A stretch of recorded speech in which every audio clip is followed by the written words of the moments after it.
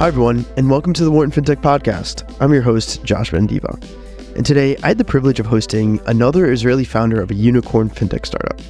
Arad Levertov is the CEO and founder of Sunbit. Arad is well known in the industry as one of the top executors in FinTech. And Sunbit, his company, is blowing up. It's already the point-of-sale financing solution for more than 20,000 merchants and provides more than 2 million loans nationwide. So buy now, pay later got a lot of hype with all of the online different options, whether it's Klarna or Affirm. And Arad decided to take a different approach. And he talks a lot about that approach in terms of attacking the brick and mortar and thinking about how to bring a lot of value to those brick and mortar institutions. Arad also shares a lot of stories and values about how he was building the company, how he continues to build it, and how he thinks about execution. Again, one of his secrets. I had a lot of fun recording this one. I learned a lot from Arad, and I hope you all do too. And a warm welcome to Arad Levertov from Sunbit. Arad, welcome to the Wharton FinTech podcast. So Arad, I've heard from so many people around the industry that you are really one of the best executors out there. What is your secret to execution? First of all, great being here. Thank you for asking me, Josh. It's a privilege to be in this podcast. And I don't know who you read. It's probably not from the right people. I'm trying to do the best. And I think when you think about execution, it's all start with the why. And I think that when you connect the people that work with you on the why they do what they do, and at Sunbit we have a big mission, which we call it eliminate financial waste and pass savings back to merchants and customers, people are connected. And because they're connected to the mission, they put the ego on the other side. So they don't care about the ego. It's not about how do I look or how do you look. It's how do do better for the merchant or for the customer. So that's kind of, we're working on it all the time. And then you are able to get great people. And with great people, you just need to focus, and we can talk more about it, but how do you focus on the most important things and then just deliver? Be consistent, deliver, hard work, day after day, month after month. Is the why that you have now at Sunbit, is it the same as when you started? Yes. So my background, I was working in a company that provide high cost of credit financial services, high cost loans, online loans, and I identified an opportunity to basically do it smarter, in a better way that actually will save money for customers, but also will be able to make money for the company. And we put it as a mission, and this was the mission from day one. So we're able to attract good people, starting from the founders and the management team, and connect them to the mission, which is important mission. If you save someone money by paying much less interest, you feel that you have such a great tool, the customer is happy, so you want to get to many, many more customers so they actually use it. And it kind of motivates everybody to work harder to make it happen. So why don't we go into that? Take me through the founding story of Sunbit. Tell me a little bit how it started and how you got your first year, I guess, in starting the company. So I can maybe take a little bit before. So, as you can hear, I'm an immigrant. I moved to the US in 2008 and started to my MBA. And then looking for internship, they actually, it was 2009, nobody really wanted to hire anything. It was the financial crisis. Anyone, especially not immigrants, that they need to sponsor the visa. And the only company who gave me an opportunity was the company called Enova International that was providing online lending for the customers, for customers who did not qualify for credit cards. And when I joined the company as an intern, got the great experience, I learned that there is a huge market of people that do not qualify for credit card, and these people are stuck with unexpected expenses, and they need to learn to get a loan of like $500-$600, sometimes $100, sometimes like $1,000. And in order to do it, the company, in order to lend to them, spends a lot of money of getting them into the door. And that caused the customer paying a lot of money for the credit. And this is all, this is the market. It's legal, it's a public company, it's doing really well, transparent, all clear for the consumer, but this is the market. At that time, I personally was a subprime customer who could not get the credit because I was an immigrant. And one day I went to Costco and I said, after being in the US for like 2-3 years, I said, this is my time for me to get a Costco credit card. So I actually tried to apply for a credit card at Costco next to the cashier with like, $300 of grocery worth that I need to pay with the credit card. And after about 10 minutes of application, when the cashier, which I don't know, asked me all the personalized questions about where do I live, how much do I make, what is my social security number, I actually was declined and became one of these customers that I serve in my day-to-day.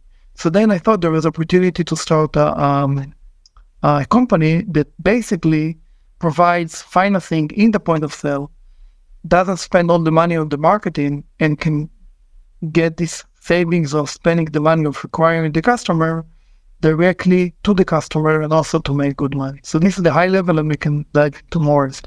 Well, take me through this. So you're 2-3 years in the US. I think you have kids at this point, right? You're married. You have you worked your butt off to get this great internship, this great job. How did you take the leap of faith and say, I want to start this company? Like, what was the push? What was the driver from that time at Costco to now actually taking action? The good question. It's super hard decision. Let's say, put it on. I was like 3-4 years in the US. I was doing really well in my job. Didn't think I will be able to do so fast after I started paying my debt for the student loans and everything. And then I realized that this opportunity that I just discovered, which can really be big, said that, as I said, 4 kids, make good salary, and why would you do it? And then I read a book. I read a book of how Jeff Bezos started Amazon, and Jeff Bezos was I think hedge fund manager in New York, and he realized there is something called internet, and he said, "It's going so fast. I think I want to open a bookstore over there." And when he talked to his boss, he told him, "Why are you doing it? You're making good money. You're going to be partner. Why are you doing it?" Then Jeff Bezos did the 80 years old test. And he said, when I'm going to be 80, will I regret for starting a company? And he said, no. And, Sunbit is really, really far from any success of Amazon, of course, but I did the same test for myself. And I realized I'm working good, but I'm still young. I can probably find a job even if I fail. And I happen to be in the place where I found a really great opportunity to make an impact on so many people, to help them get credit much cheaper, as I said, get many more savings, and build a huge company. So if I'm here, I have no other choice. I have no excuses for myself. I just need to dive in and go all in for it and give it a big try. Well, take me through exactly how you identified the opportunity. So you had this idea of access to credit, right? That was the initial idea, it sounds like. How do you go from access to credit to, point of sale, buy now, pay later kind of structure? How does that transition happen? How does that scoping of the problem, how did that go? Were you interviewing customers? Take me through the early days. Yeah, the time at Costco when I kind of got a decline, I realized, okay, I get declined right now when I try to apply for a loan or for a credit card at the point of sale when I try to buy something. In my day-to-day, I actually provide customers like me credit, and they take this money and go to Costco to buy stuff at Costco.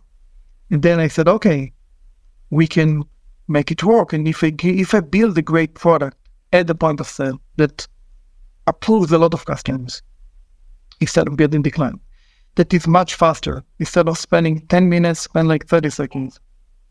And of course, uses the most sophisticated technology and artificial intelligence to make sure that what we call the money comes back. This can be huge. And when I identified it, I said, it's a great idea. How come nobody thought about it? Because there is a huge market of people buying in the brick and mortar, and there is not real solution. At that time, all the buy now pay later online companies started, Klarna, Fear, Bring Me Later, but they all went to the online. And I understood why they went to the online, because it's easier. Everybody wants to go to the online, it's faster. However, the huge market is still in physical location, where people go to the doctor, people go to fix the car, people go to veterinarian, people go to sometimes do groceries, and people fix their house or doing other stuff. And this, when I started looking, there was no other solution. So how did I start looking? It took like 2 years of investigation, going, doing mystery shopping, trying to apply for credit myself, trying to see that the only solution is really what we call the old-fashioned credit card that is based on technology from the 1950s, and that takes, as I said, 10 minutes to apply and approves like 40-50%. And also the one that get approved gets fees, and hidden fees, like additional fees for credit, and it's not good for the customer. And I said, again, I'm here. I think we can do it. We can talk about started founding, getting my founding teams that are more in the technology and to do sales. And there is opportunity to do something big. So let's jump on it. Well, I guess for the sake of our listeners, tell us, which sector did you end up focusing on in the early days? And I guess how you decided that. So we are 4 founders, by the way. So we have Tal, which is the head of sales, and we moved to California, to Southern California, to look for stores and build kind of the business. And Ornit and Tamir, which Ornit is the CTO, and Tamir is the head of data science and machine learning. We're in Israel building the technology and the data science. And when we started kind of build the product, we put some money, we committed for no salary and said, let's do it.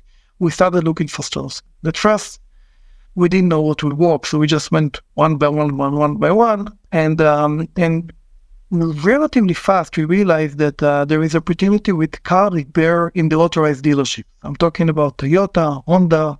There is a need. It happened to be unexpected expense. You come to fix your car, you think it's only, oil check, but then you need to replace your brakes. And there is really no solution, not even the credit card, no solution. And we realized there is opportunity. Another thing that happened really well on this vertical is that this is super fragmented, which is, from one hand, it's harder to scale, but from the other hand, it's relatively easy to sell because you usually talk to go to a place. It could be like, the owner, you can actually meet the owner, which is still hard because I need to sell to him, but you can meet the owner. So the sales cycle is faster. So with that, we realized there is huge opportunity. There is a great beachhead vertical, and it's a big market. So let's double down on this. That's so interesting. So you recruited a founding team before you had identified this market, right? It sounds like. Yeah, no. We for 2 years, the founding team are people that I knew for many, many, many years. I grew up with Tal. I spent, worked with Ornit, the CTO, like 15 years ago at Intel. And Tamir, our kids went to the same school when I was living in Chicago, and he was doing his post-PhD in machine learning in the University of Chicago. And when I realized that that's what you need to build the team, you need the head of sales, you need like data, and you need technology, I reached out to each one of them and said, okay, let's build something together. I really did it, I call it by the book. We met together for 2 days of aligning expectations and set up goals. That's kind of before we officially started. We agreed on that we are going to do it, and we jump into the water and say, let's go for all in. Were you all fully dedicated to it, or did you all keep your full-time jobs? No. When we decided, fully dedicated, 100%. That's awesome. All in, no salary, put money in. And, I have 4 kids at the time. Tal has, 3 kids, moved from Chicago to California. Tal moved from New York to California. A lot of support from the families. But that's the only way the way I believe it, that's the only way you do it. It's going to be hard anyway, super, super hard anyway. So you need to give it all to give it a try. Yeah, I love that. So you have a lot on the line. You're going through to all these different verticals, probably talked to some healthcare providers, all these different, places where people go and need credit for unexpected expenses. How were you weighing the different options? Did you have a framework that you were using? Did you have, everything on a board and you said, let's pick one? Actually, so at first we'll just try and error. Just go and see if there is a click, right? It's not only they buy it, but also they use it. And then you realize that there is more success with unexpected expenses. There is more success when the average transaction is, call it like in the low thousands or high hundreds, versus like if it's too big, the customer will have a lot of time to spend time and do research. If it's too small, the customer doesn't need the loan. And then there is a good success with repeat business, because then there is a good relationship between the merchant and the customer. So they all want to behave well. And something that we realize that is really good is what we call it non-Amazonable. Things that would stay in the brick and mortar, people will still fix cars, and that's why it's hard to replace, and that's why we believe we have high tickets. And when you but this is something we learn on the go, and when you do it right, it's harder to scale. As I said, super hard to scale because 75% of the car dealerships are single point. So thinking that you need to sign with 75% of them in order to get one transaction. And then on top of it, there is high turnover in the staff over there. But once you build it right, you build the machine, and now we're adding like 600-700 new stores a month. We are already at more than 20,000 locations in most car dealerships and dental offices. Many dental offices. This is the second vertical, and we have some other stuff. And once you build it right, it sticks well, and the margins are also healthy because you have less competition. Again, as I said, most of the buy now pay laters, they went to the online, and that's why in one website today you will see 3-4 buy now pay laters competing with each other. And where we go, we either the only solution or we compete with what we call the old-fashioned credit card, the one that I applied and I got declined after 10 minutes of discussions, and we are approving 9 out of 10 in 30 seconds. Take me through how you build out like a point of sale buy now pay later solution. Like what did the initial product look like, and how did you build that? So let's call it like buy now pay later is an installment loan, right? The name buy now pay later is it came only in the last couple of years, but installment loan is basically you take a loan and you pay in a few installments. And this is something not new, and this is something about my background in providing loans to customers. We already had installment loans. So I tried to take this into the brick and mortar and into instead of giving a loan, doing financing or financing specific purchase. And you definitely need a lot of legal, right? So you need to understand the nuance of the legal of the regulation, which one, I came from this background, so I knew. Two, our first employee is actually general counsel and head of regulation. Oh, wow. We knew how important it is.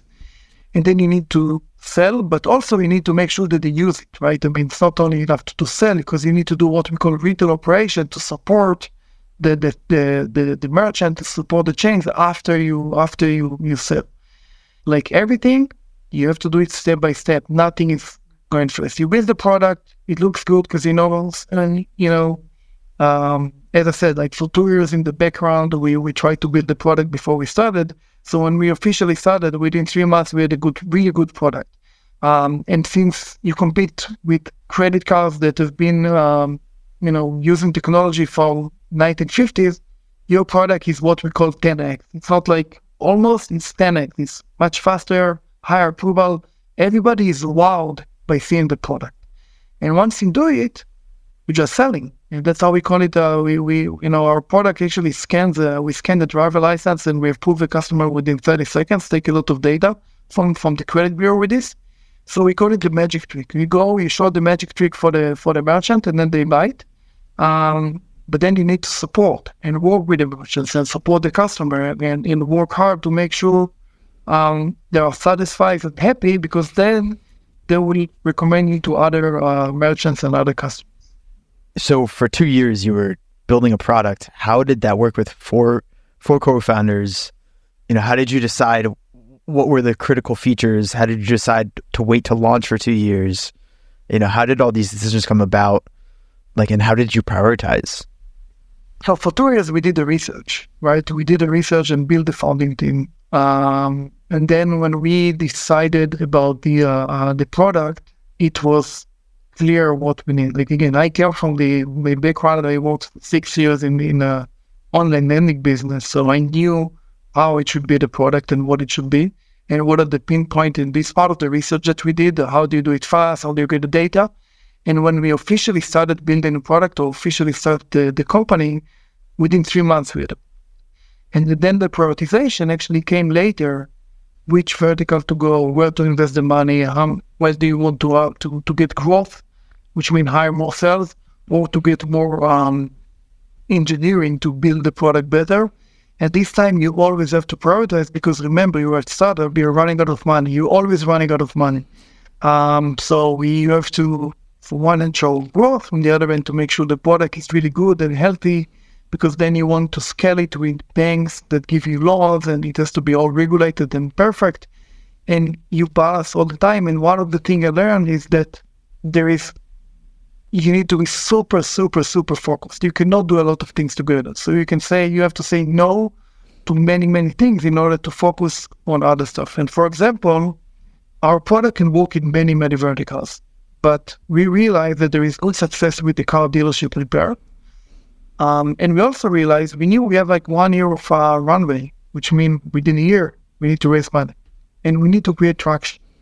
And as I mentioned, in the car dealerships, there is, you can sign, because there is like short sales cycle, you can not scale it like big, but you can add, 10, 15, 25 new dealerships every month. And we put all our salespeople on this one, which again, we had like 2, 3. So we put all of them on this one to make sure that we get traction. And once you double down on the vertical, you learn the way they speak. You learn the jargon. You learn how to sell. You hire people from the industry. And then you become really the monopoly of the car dealership industry. Today, we are in more than 40% of the authorized dealerships repair side. In some, around 7,500 out of like 17,000. And we are mainly the only player in point of sale financing, and we became a real brand. And once you do it right, you get to call it like 200 Hondas, and then you go to Honda and tell Honda, I'm already in 100 of your dealership, but look, you're selling more parts, so now you push me into the rest of the night, or into the extra 900, and then you help me. Now we have about 15 what we call OEM endorsement from Honda, from Toyota, from Nissan, from Kia, that help us to get into the dealerships, because they see it in the right direction. And it all came that you have to be focused, because you need to show traction, and then you show traction, you get more money from investors, then you build the next vertical when you're growing this one. You have like the cash cow once you try to look for your stars, for the next stars. So how are you right now weighing between building features for, let's say, auto repair versus expanding into new verticals? How do you weigh between and prioritize and focus between those two different trade-offs? That's a great question, because in general, you always, I think that a lot of things of success in companies, especially in startup, is what you just said, like prioritization and focus. And it always says that the best people, or the best leaders, the best executor, are the one that have their head in the sky, but their boots are, really deep in the ground. And the head in the sky means, okay, what will actually move the big needle, right? And then when we started the dental vertical, and it was, I think, end of 2021. We realized we believe there is a good opportunity to do dental. But then I told Tal, car dealership is growing so well, but you need to make sure dental is growing faster than car dealership, so it's not going to be a small one. And we saw there is a huge market, there are not great products, and there is a real need. So we identified, and again, it's a different model, different salespeople, because different jargon and different training for the merchants. We said, okay, let's put like 6 months on it, put a few people, see how it works. Once we started working, double down on this, make sure you're doing it. And today, by the way, again, we have 7,500 locations of the car dealership. We have north of 8,000 even dental, but there are 200,000 dentists. So we just, like 4% of the market. So it worked. And on the day-to-day, what we do, you try to make sure, one, you serve your customers the best as well. So if they need features or if they need, because these are your existing customers, it doesn't matter if it's dental or car dealership or other stuff. We have another product, which is the Sunbit card. You treat them well and you make sure that the performance of the product is well. And then the second thing, you have to focus on the most important things, and you have to say no to many things that you need to do. In terms of the product, is there a difference in I know you talk about how machine learning is such an important aspect of your product. Is there a difference in the data between dental, is there like a sector specific aspect to each of your machine learning models? Yeah, of course. Because you think about it, the customer that, even like a customer that decides to fix a car in the authorized dealership of Toyota, maybe a different customer that fixes car in the mechanic across the street, right? The customer that goes to Toyota knows she will pay more for a repair. It tells something about this customer. So we have our underwriting models are based on the data that we have on the customer, but also the specific data on the vertical. And by the way, 50% of the revenue actually comes from the merchant, not from the customer. And when more than 30% of the loans are 0% for the customer, we offer it to almost to every customer. And many customers choose the 0%, which means we don't charge any money from them. And it's a little bit, it's different within verticals, different within the pricing. This way you need to be super verticalized, not only in the underwriting and the model, but also in the approach, in the sales, in the account management. The good news, we're in the US, everything is so big, and there is huge opportunity to do into different verticals.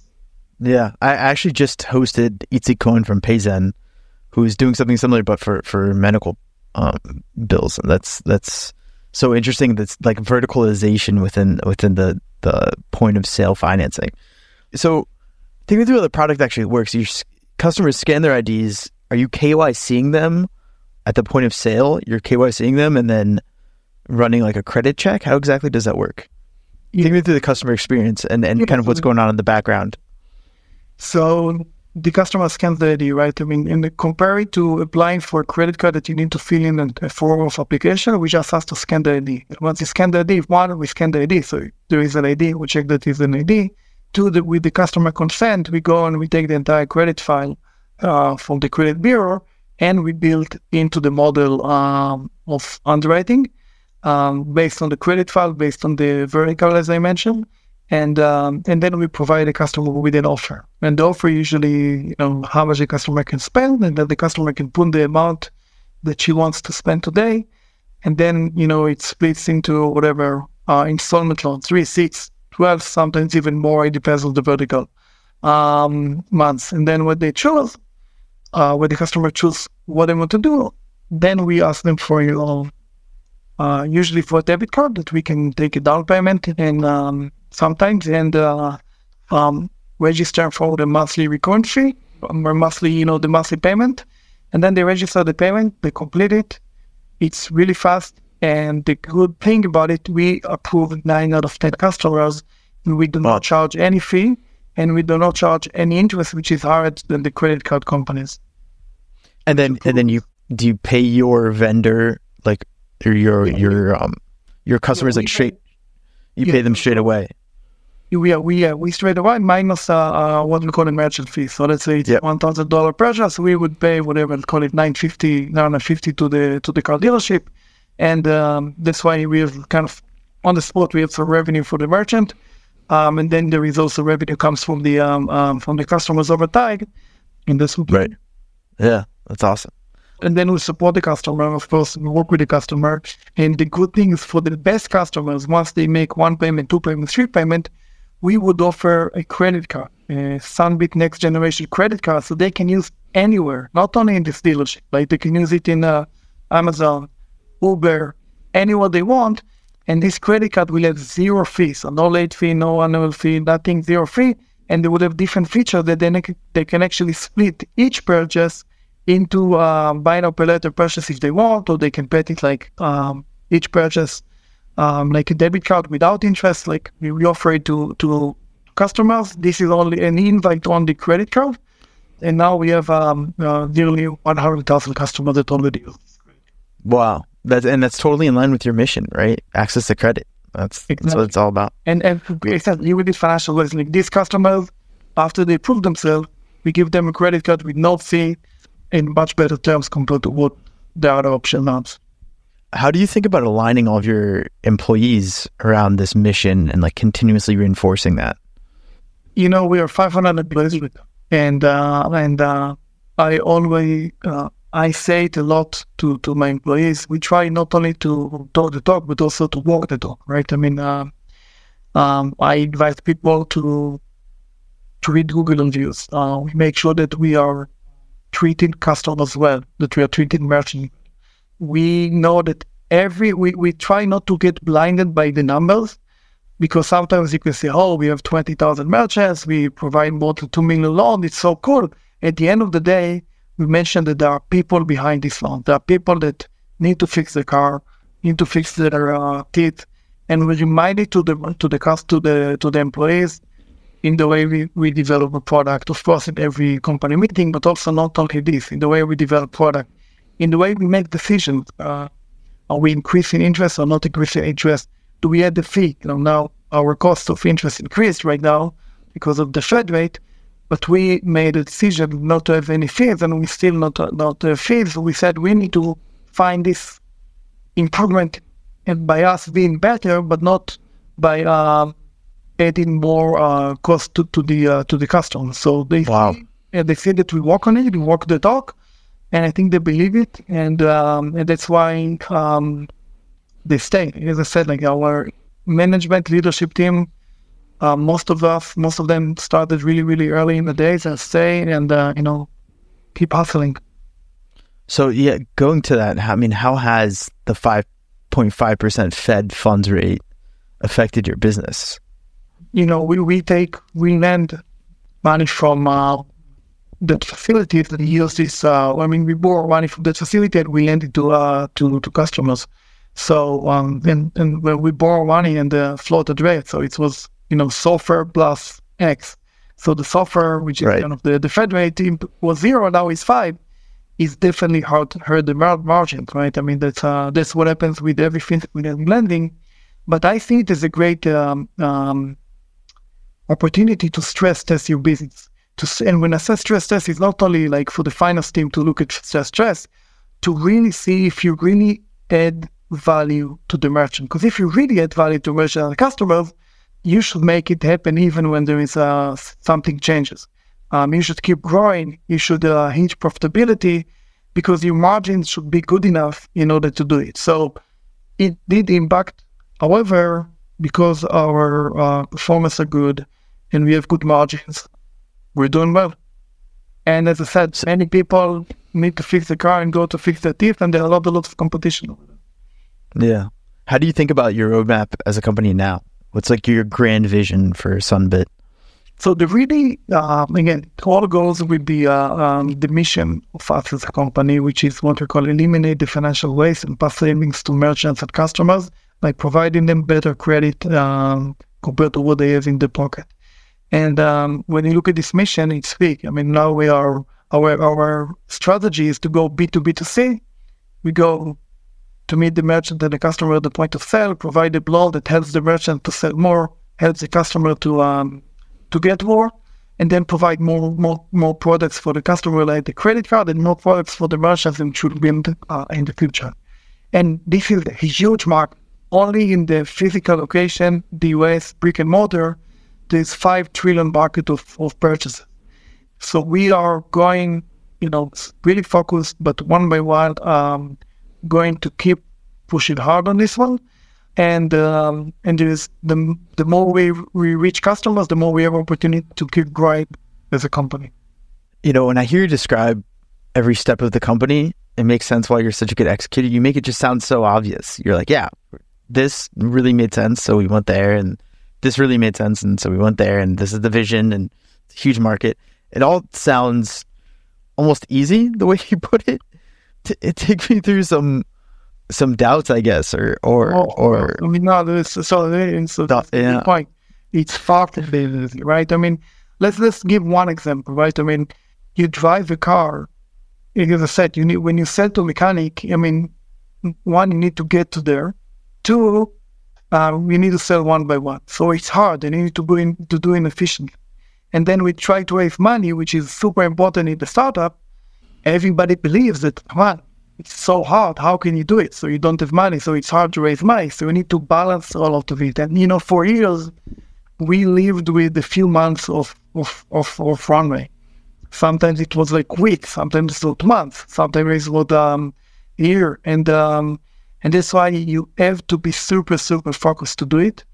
But I see it counterintuitive, because the harder you do, because think about it, giving loan is hard because you need to make sure the money comes back. Going to brick and mortar is hard because you need to get to brick and mortar. Serving, retail is hard. Building a company is hard. Raising money is hard. But the harder it is, if you're able to figure it out, you are more defensible, right? And then you are more defensible, and there is higher stickiness, and you build a company that will last. I mean, that's exactly what you try to do. So, unfortunately, no shortcuts. We've been doing it for 7 years, since 2016, even more. And it's step by step by step. But first you give small loans, and then you give higher loans. I mean, we moved to dental, which is higher cost of loans, only after we had good book of right. dealership. And now you take more risk. And you have to do it, and you have to convince your investors that that you will do it, which, sometimes they have doubts, and that makes sense. But it is our investors that believe in you, and we have great investors, so we love it as well. Wow. How do you think, kind of pivoting more to talk about the sector as at large, how do you think rising interest rates will affect buy now, pay later as an entire sector, including the online versions and other point of sale maybe? So again, the interest rate has an immediate impact on any lending things, right? It's not like, it has impact in general on the FinTech, on the, tech industry and FinTech industry. But on the lending, it's a really double down for two reasons. One is the reason I already said, it just increase your cost. Two, when there is increased interest, the customers may be in more stress. So maybe it can increase your delinquency and default. And companies that do not have enough margin, and when I say margin, I mean they don't really add real value. I mean, they add some good value, but not real value that people are willing to pay for it. They will struggle. And I believe that some players in the online that it was easy to start without a lot of barriers to entry, they will struggle right now, and they're going to be consolidation. And not only in the online, but in many cases. But eventually, I feel good about it, because eventually it will, separate the I call it the real companies from the one that were riding the low interest rate and a lot of VC money. Yeah. So in FinTech at large, it does seem like there is this, there are companies who've, after 2020, 2021, there's companies for everything, right? There's every single vertical you can think of, every single, B2B, SaaS, every single, BNPL sector you can think of, office of the CFO. Is there anything left for are there any sectors out there where you're saying, there's this thing in FinTech that no one's really building a solution for? Maybe it's a little far from Sunbit, so you can't build it yourself. So let me give you a kind of nice, example. So if you think about 20 years ago, you and I were consuming media by reading the newspaper, right? Actually, printing a newspaper and reading a newspaper. And today we consume media by digitally, and it's much more personalized. I mean, the ads that you see because you're in Philadelphia are different than the ads that I see in Los Angeles, or because you're at work and I'm in different place, and different things like this. In the FinTech industry, so the ad tech was really moving to be much more personalized and more customer focused. The FinTech industry, and FinTech it's a lot, right? It's the way you manage your money, the way you manage your bank, the way you take credit, the way you take student loan, the way you take your mortgage, and many other stuff. Because of the regulation and the high barriers to entry, the move is much slower. But eventually, the focus will move there. It may take more time because the current, state of the interest rate and where it is right now. But if I look at my kids, there we manage the money different than I manage telling on my parents is to manage, because it has to be much more personalized. And when I say personalized, it means cheaper for each customer. Because, you, Josh, may pay lower rate than I have to pay because you are a better customer. Why do we both need to pay the same? Why we both need to have the same credit card? So it will be much more personalized, much better opportunity. And eventually, the FinTech will get there. So I think when you think about starting a new company, try to find this angle that you see the inefficiencies and it's big enough, and just jump on it all in. I mean, learn it, understand it, and jump on it super, super all in order to try and solve it. And you need to know that it's going to take some time because it's harder because of the regulation, because there is some anything is hard. But I'm sure there is tons of opportunities to improve lives with FinTech. I love that. What role does generative AI play in this future vision? AI in general, our co-founder is he's been doing AI for all his life. He's now the head of data science and machine learning in the technology, the equivalent to MIT in Israel. And AI makes things more efficient in general, right? I mean, we say personalized, our models are more accurate, right? And when the model is more accurate, I have better returns, so I can actually give lower interest for people, right? So it all goes to this. If I know that more people will pay because the model is better, because it took into account the data, and as I said, where do I buy it? Put it in the best model of artificial intelligence, more people pay, I can get more, I can actually lower the cost. And it's not only the model, it's also the way we build the product so people will offer it in the store, the way we deal with the call center in the end, and we call it AI everywhere, where end-to-end from the company, you have AI from building the initial product through the underwriting, through the customer support, through the collections, all together, you get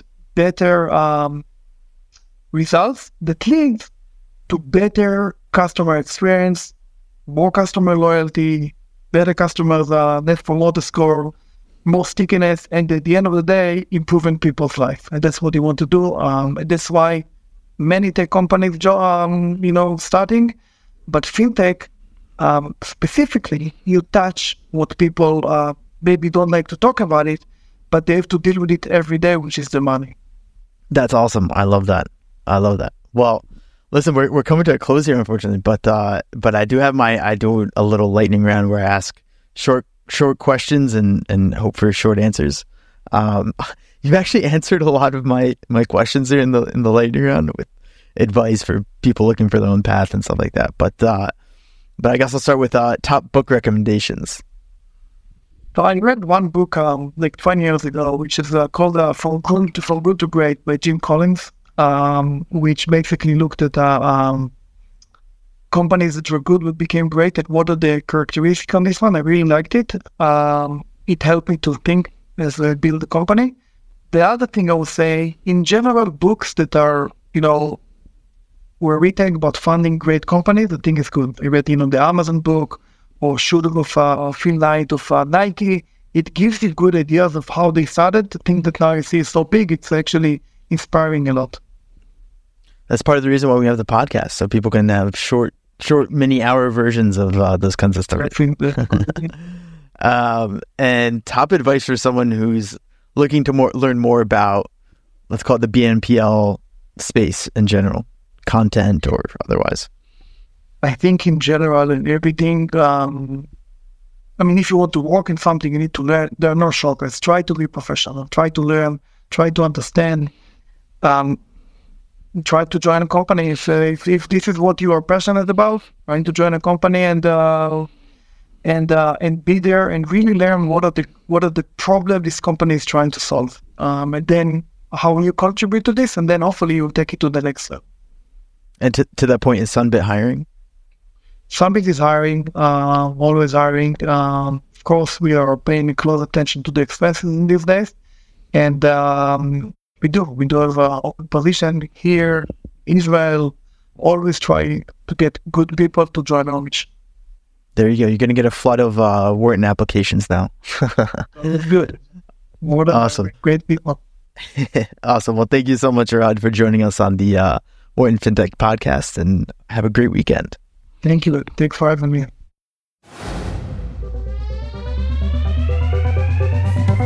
Thank you for listening to today's episode of the Wharton FinTech podcast. If you like the show, please like or comment on social media, or even consider leaving us a review. It really helps us spread the word to more listeners. If you want more content from our FinTech community, please subscribe to our podcast, or you can find us on LinkedIn, Twitter, and Medium at Wharton FinTech. And there you can find interviews, articles, and so much more analyzing all aspects of the FinTech industry. As always, thank you to our editor, Rafael Saria. And until next time, I'm your host, Josh Benadiva.